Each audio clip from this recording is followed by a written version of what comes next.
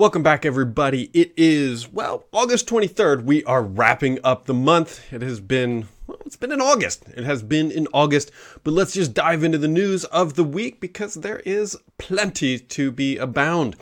First thing up, if you have been holding off trying the new version of Edge, and if you're listening to this podcast, I suspect you probably haven't, but there is a new channel, or ring, or whatever you want to call it, or whatever Microsoft terminology they're using this week. The beta version of Edge is now available. It is supposed to be significantly more stable than the Dev or Canary rings, and you can go grab those bits and install them on Windows 7, Windows 10, and if for some reason you're running Windows 8, you should be able to do that as well.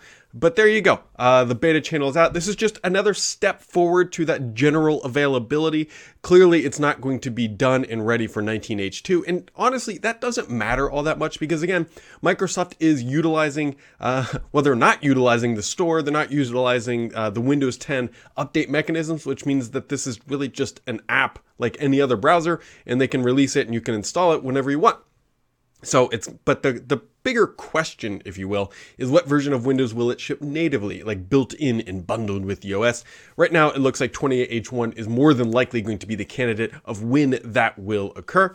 Microsoft also released a new build of Windows 10 for the slow ring, or 19H2, and it comes with a couple new enterprise features that are worth pointing out. Windows Defender Credential Guard is now available for ARM64 devices.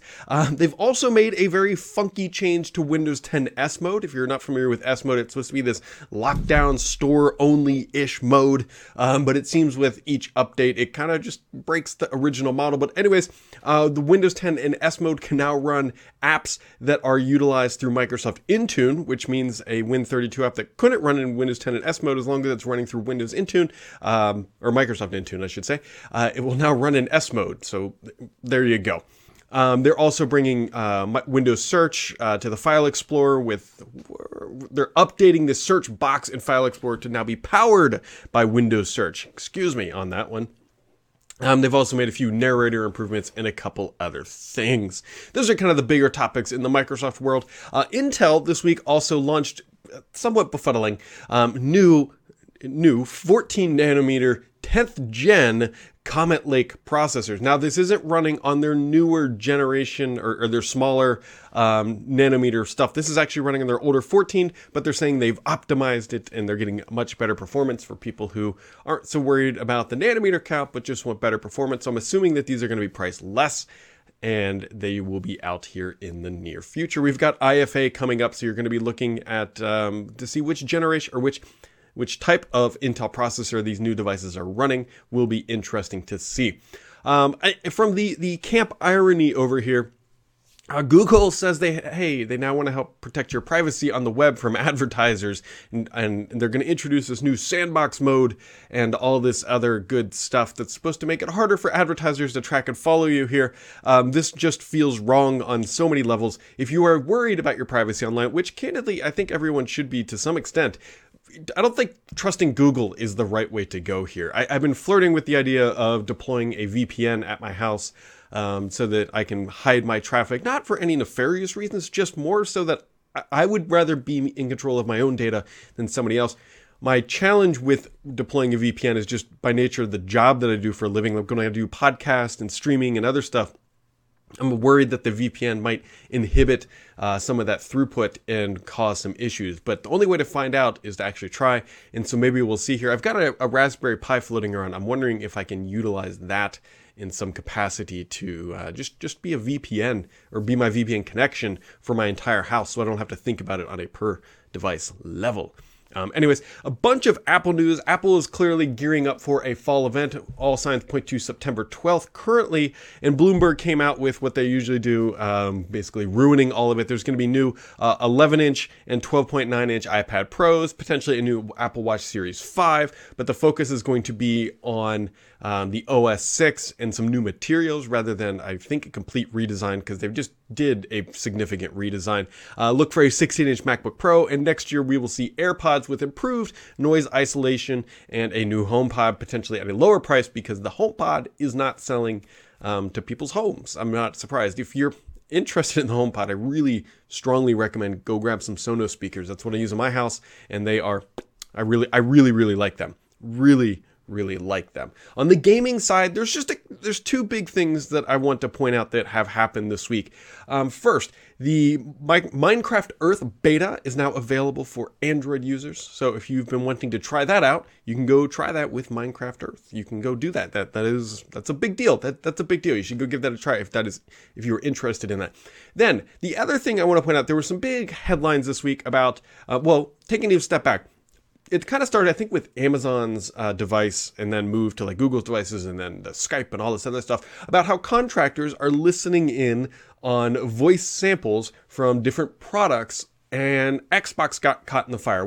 If you're not familiar with this conversation, basically, if you scream at your Amazon device and it doesn't understand you correctly, there's a good chance it might go to a person and they will listen to it to try to decipher it and improve the service. Google does this. It was done with Cortana. And then if you remember, the Xbox had its own voice command features. And so naturally, people started poking at that and understanding like, oh yeah, hey, look, contractors working for Microsoft may actually listen to some of those voice commands. You got to be careful.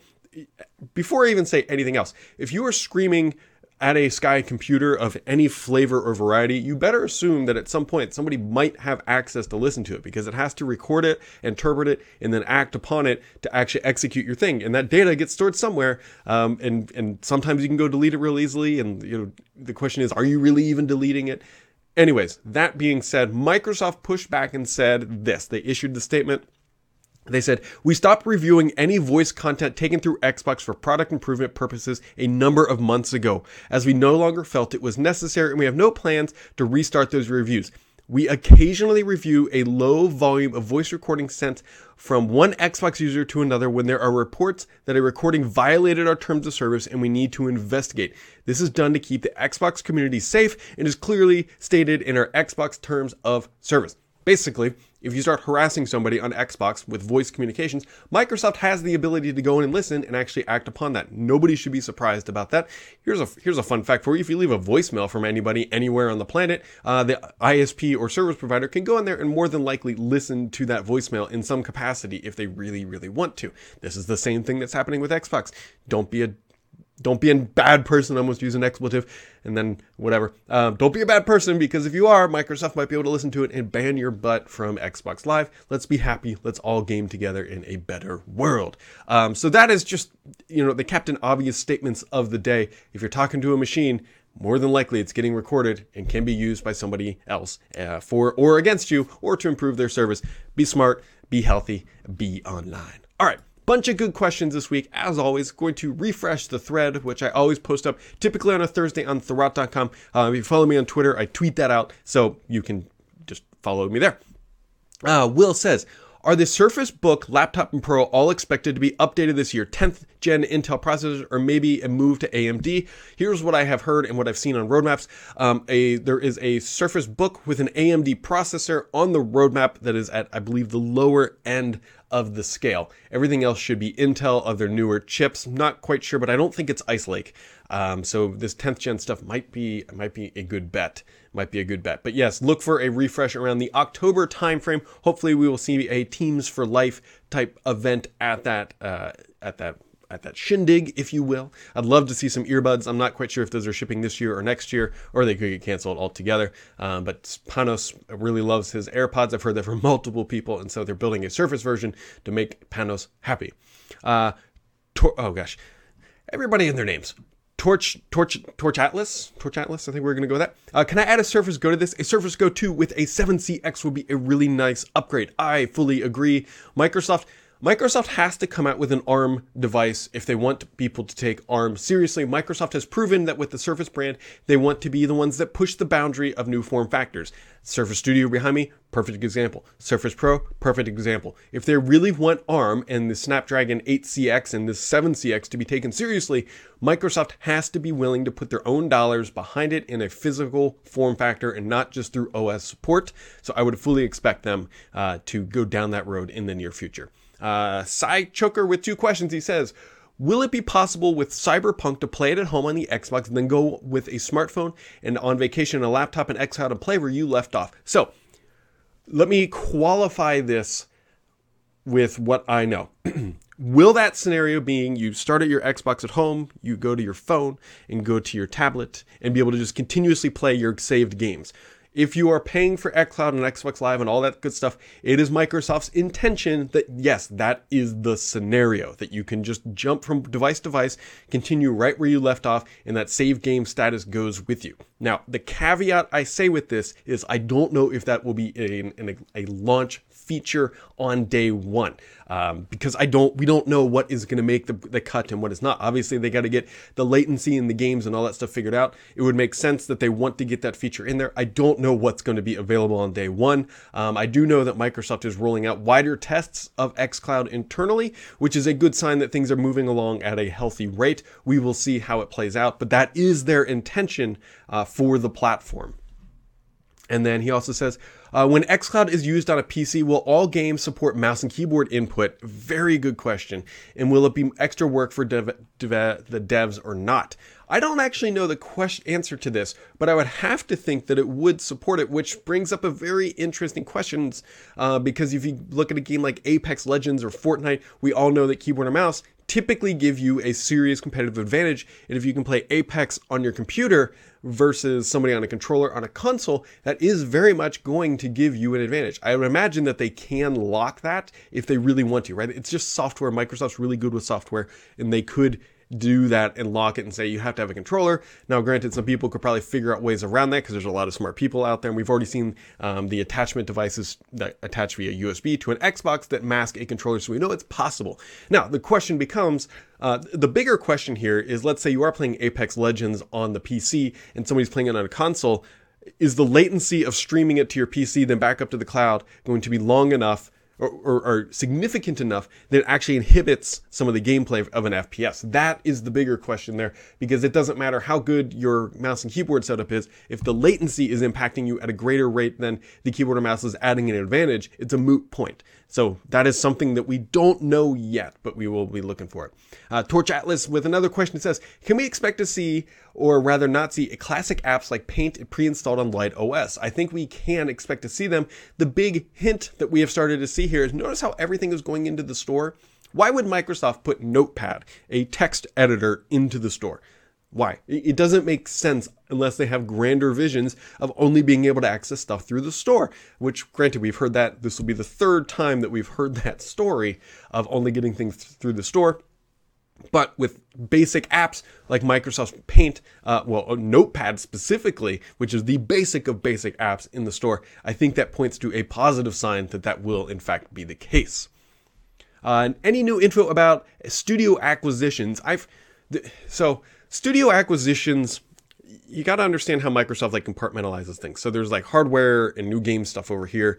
Business decisions are over here. And business decisions, because of the financial implications of them, are much dicier to talk about. And are there ongoing So let me put it this way. Microsoft considers buying every single studio. I know that they've looked at EA. I know that they've looked at many others. Whether or not they make financial sense is a whole different thing. Microsoft likes to get games that are going to add immediate value, and they aren't going to overpay for something. So are they looking at acquisitions all the time? Yes. I've heard of 2 currently, but I have no idea how far along they are at this time. An old Amiga user says, do you think with Edge moving to the Chromium-based engine that Light OS might get the ability to run Android apps? Interesting thought. Apparently, the bridged work pretty well, and the work is already done. If they want to compete with Chromebooks, it seems like an obvious feature to add. It's not a bad thought, right? And this is a question I know has come up internally. When they launched Light OS, we know that apps are a thing that you have to be cognizant of. You can't just say, here's a good web browser, here's the Microsoft Store. My personal opinion is that Light OS should support Android apps. Now, I know people are going to say, hey, that's really going to discourage people from building for the store apps. That ship has sailed, and it's sailed so long ago that it's already over the horizon. That's not an issue. That is not a thought. Microsoft should be playing the Light OS game to get it into the most hands of most users on the planet as fast as possible. Microsoft needs the OS to succeed more than they need an app store to succeed. Keep that in mind, because that's 2 different things. So in my opinion, should it be able to run Android apps? Yes. Can Microsoft technically make it do that? Yes. Are they going to do it? We will see. It's still early days, even though it was originally supposed to ship, I believe, later this fall. I think the Chromium switch on Edge has goofed things up a little bit because originally they had just the old Edge in it. Sydney 2K says, with E3 weeks ago and Gamescom coming to an end, what were the surprises for you at both events, and what were you looking forward to see game-wise in the months leading up to this year, or to next year's E3? Well, surprises are an interesting thought because there's a lot of things that happened that made me happy, right? We got to learn a little bit more about xCloud. We got to see some new hardware, meaning the Elite Controller V2. This is the V1. That is pretty high on my excitement list. I like the Elite Controller, although I don't know if I'm going to buy one yet. I haven't decided yet because I need two because of store. Anyways, things that I'm looking forward to for the year ahead. I think I'm more of a hardware guy than a games guy because I play first-person shooters, and that is what I look forward to. The Call of Duties, the Apex Legends, the PUBGs. Actually, I'm looking forward to the update to Destiny. That might get me back into that game just because it's a nice... Destiny is kind of one of those like nice casual-ish shooter games, right? You don't always have to go hardcore P2P. You can go PvE, which is a lot of fun with a bunch of friends. So it might get me back into that. I would say Destiny's pretty high up there. I'm really looking forward to seeing the drips of information around xCloud. xCloud is probably the highest thing, followed not far behind of Scarlet, right? Scarlet is going to be really cool and a lot of fun. But I think, to me personally, xCloud is just super interesting because of all the scenarios it unlocks, all the technology that requires to make it happen, the business model shift that this enables for Microsoft, and it's all based on the idea that this actually works, right? This thing could come out and it could be crap. We don't know. Same with Stadia. If it works, it's a huge shift in gaming, and it's really going to change about how we think about playing in games and where we do it. So those are kind of the bigger things. And then Usman says, a few questions. With cloud streaming box being canned, do you think if the Scarlet games are still being developed with the cloud-aware local process of inputs, would positions... okay, so what he's talking about here is, are games developing still being cognizant of the cloud streaming approach where they can offload some aspects locally and some to the cloud? So Microsoft is mandating that all Scarlet-based games be effectively xCloud aware. I don't know what maybe GameCore OS might be the proper term, but they have to be designed to work natively with xCloud and Scarlet, which might sound like it's an overhead for the gaming platform, but from what I understand, it is not. It's more of just a slightly different way of thinking about developing the games. So to answer that question, Usman, yes. And then his next question says, I would love to see how that kind of development architecture would work in reducing latency in game streaming. I would guess it would be a smoother experience considering how HoloLens 2 does all the processing on the device and Azure Remote Rendering streams content. Exactly. I wrote a post a while ago about how Azure Remote Rendering is like kind of the grandfather, if you will, to xCloud. It's the predecessor because what it does, if you're not familiar, Microsoft has a headset called a HoloLens 2, and it puts holograms into your eyes. It's kind of crazy if you've never seen one.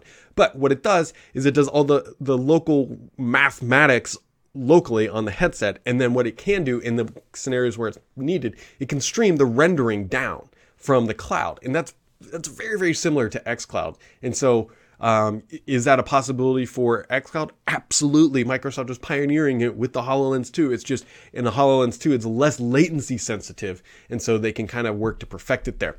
It says, secondly, the HoloLens 2 was approved by the FCC and the dev tools have gone general availability. Is there any whispers in the grapevine as to when business and developers can purchase them? So let me put it this way. If you have the right connections, you can already purchase them. That has been a thing for a little bit now. I've actually known some people who have made some moves, if you will, in the HoloLens world. So there you go. Yeah, it shouldn't be too long. I would expect to see some more news around Ignite as well. So keep that in mind.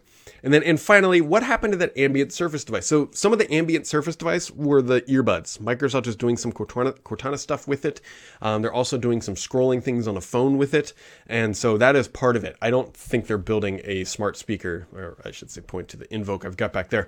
That is not happening. But Microsoft also has other ambient Surface stuff in the works. If you think about some of the demos they've done with Surface Hub, or remember the Cone of Shame? I think they did, was that at Ignite or Build, or one of them, where it just sits in the middle of an office and then can record and take notes and dictate and do translations. That is all a part of that scenario. So there you go, guys. Well, that wraps it up for today, everybody. Very much appreciate all the questions. I'm in a good mood. Hopefully you're in a good mood. And we'll catch all of you right back here next time.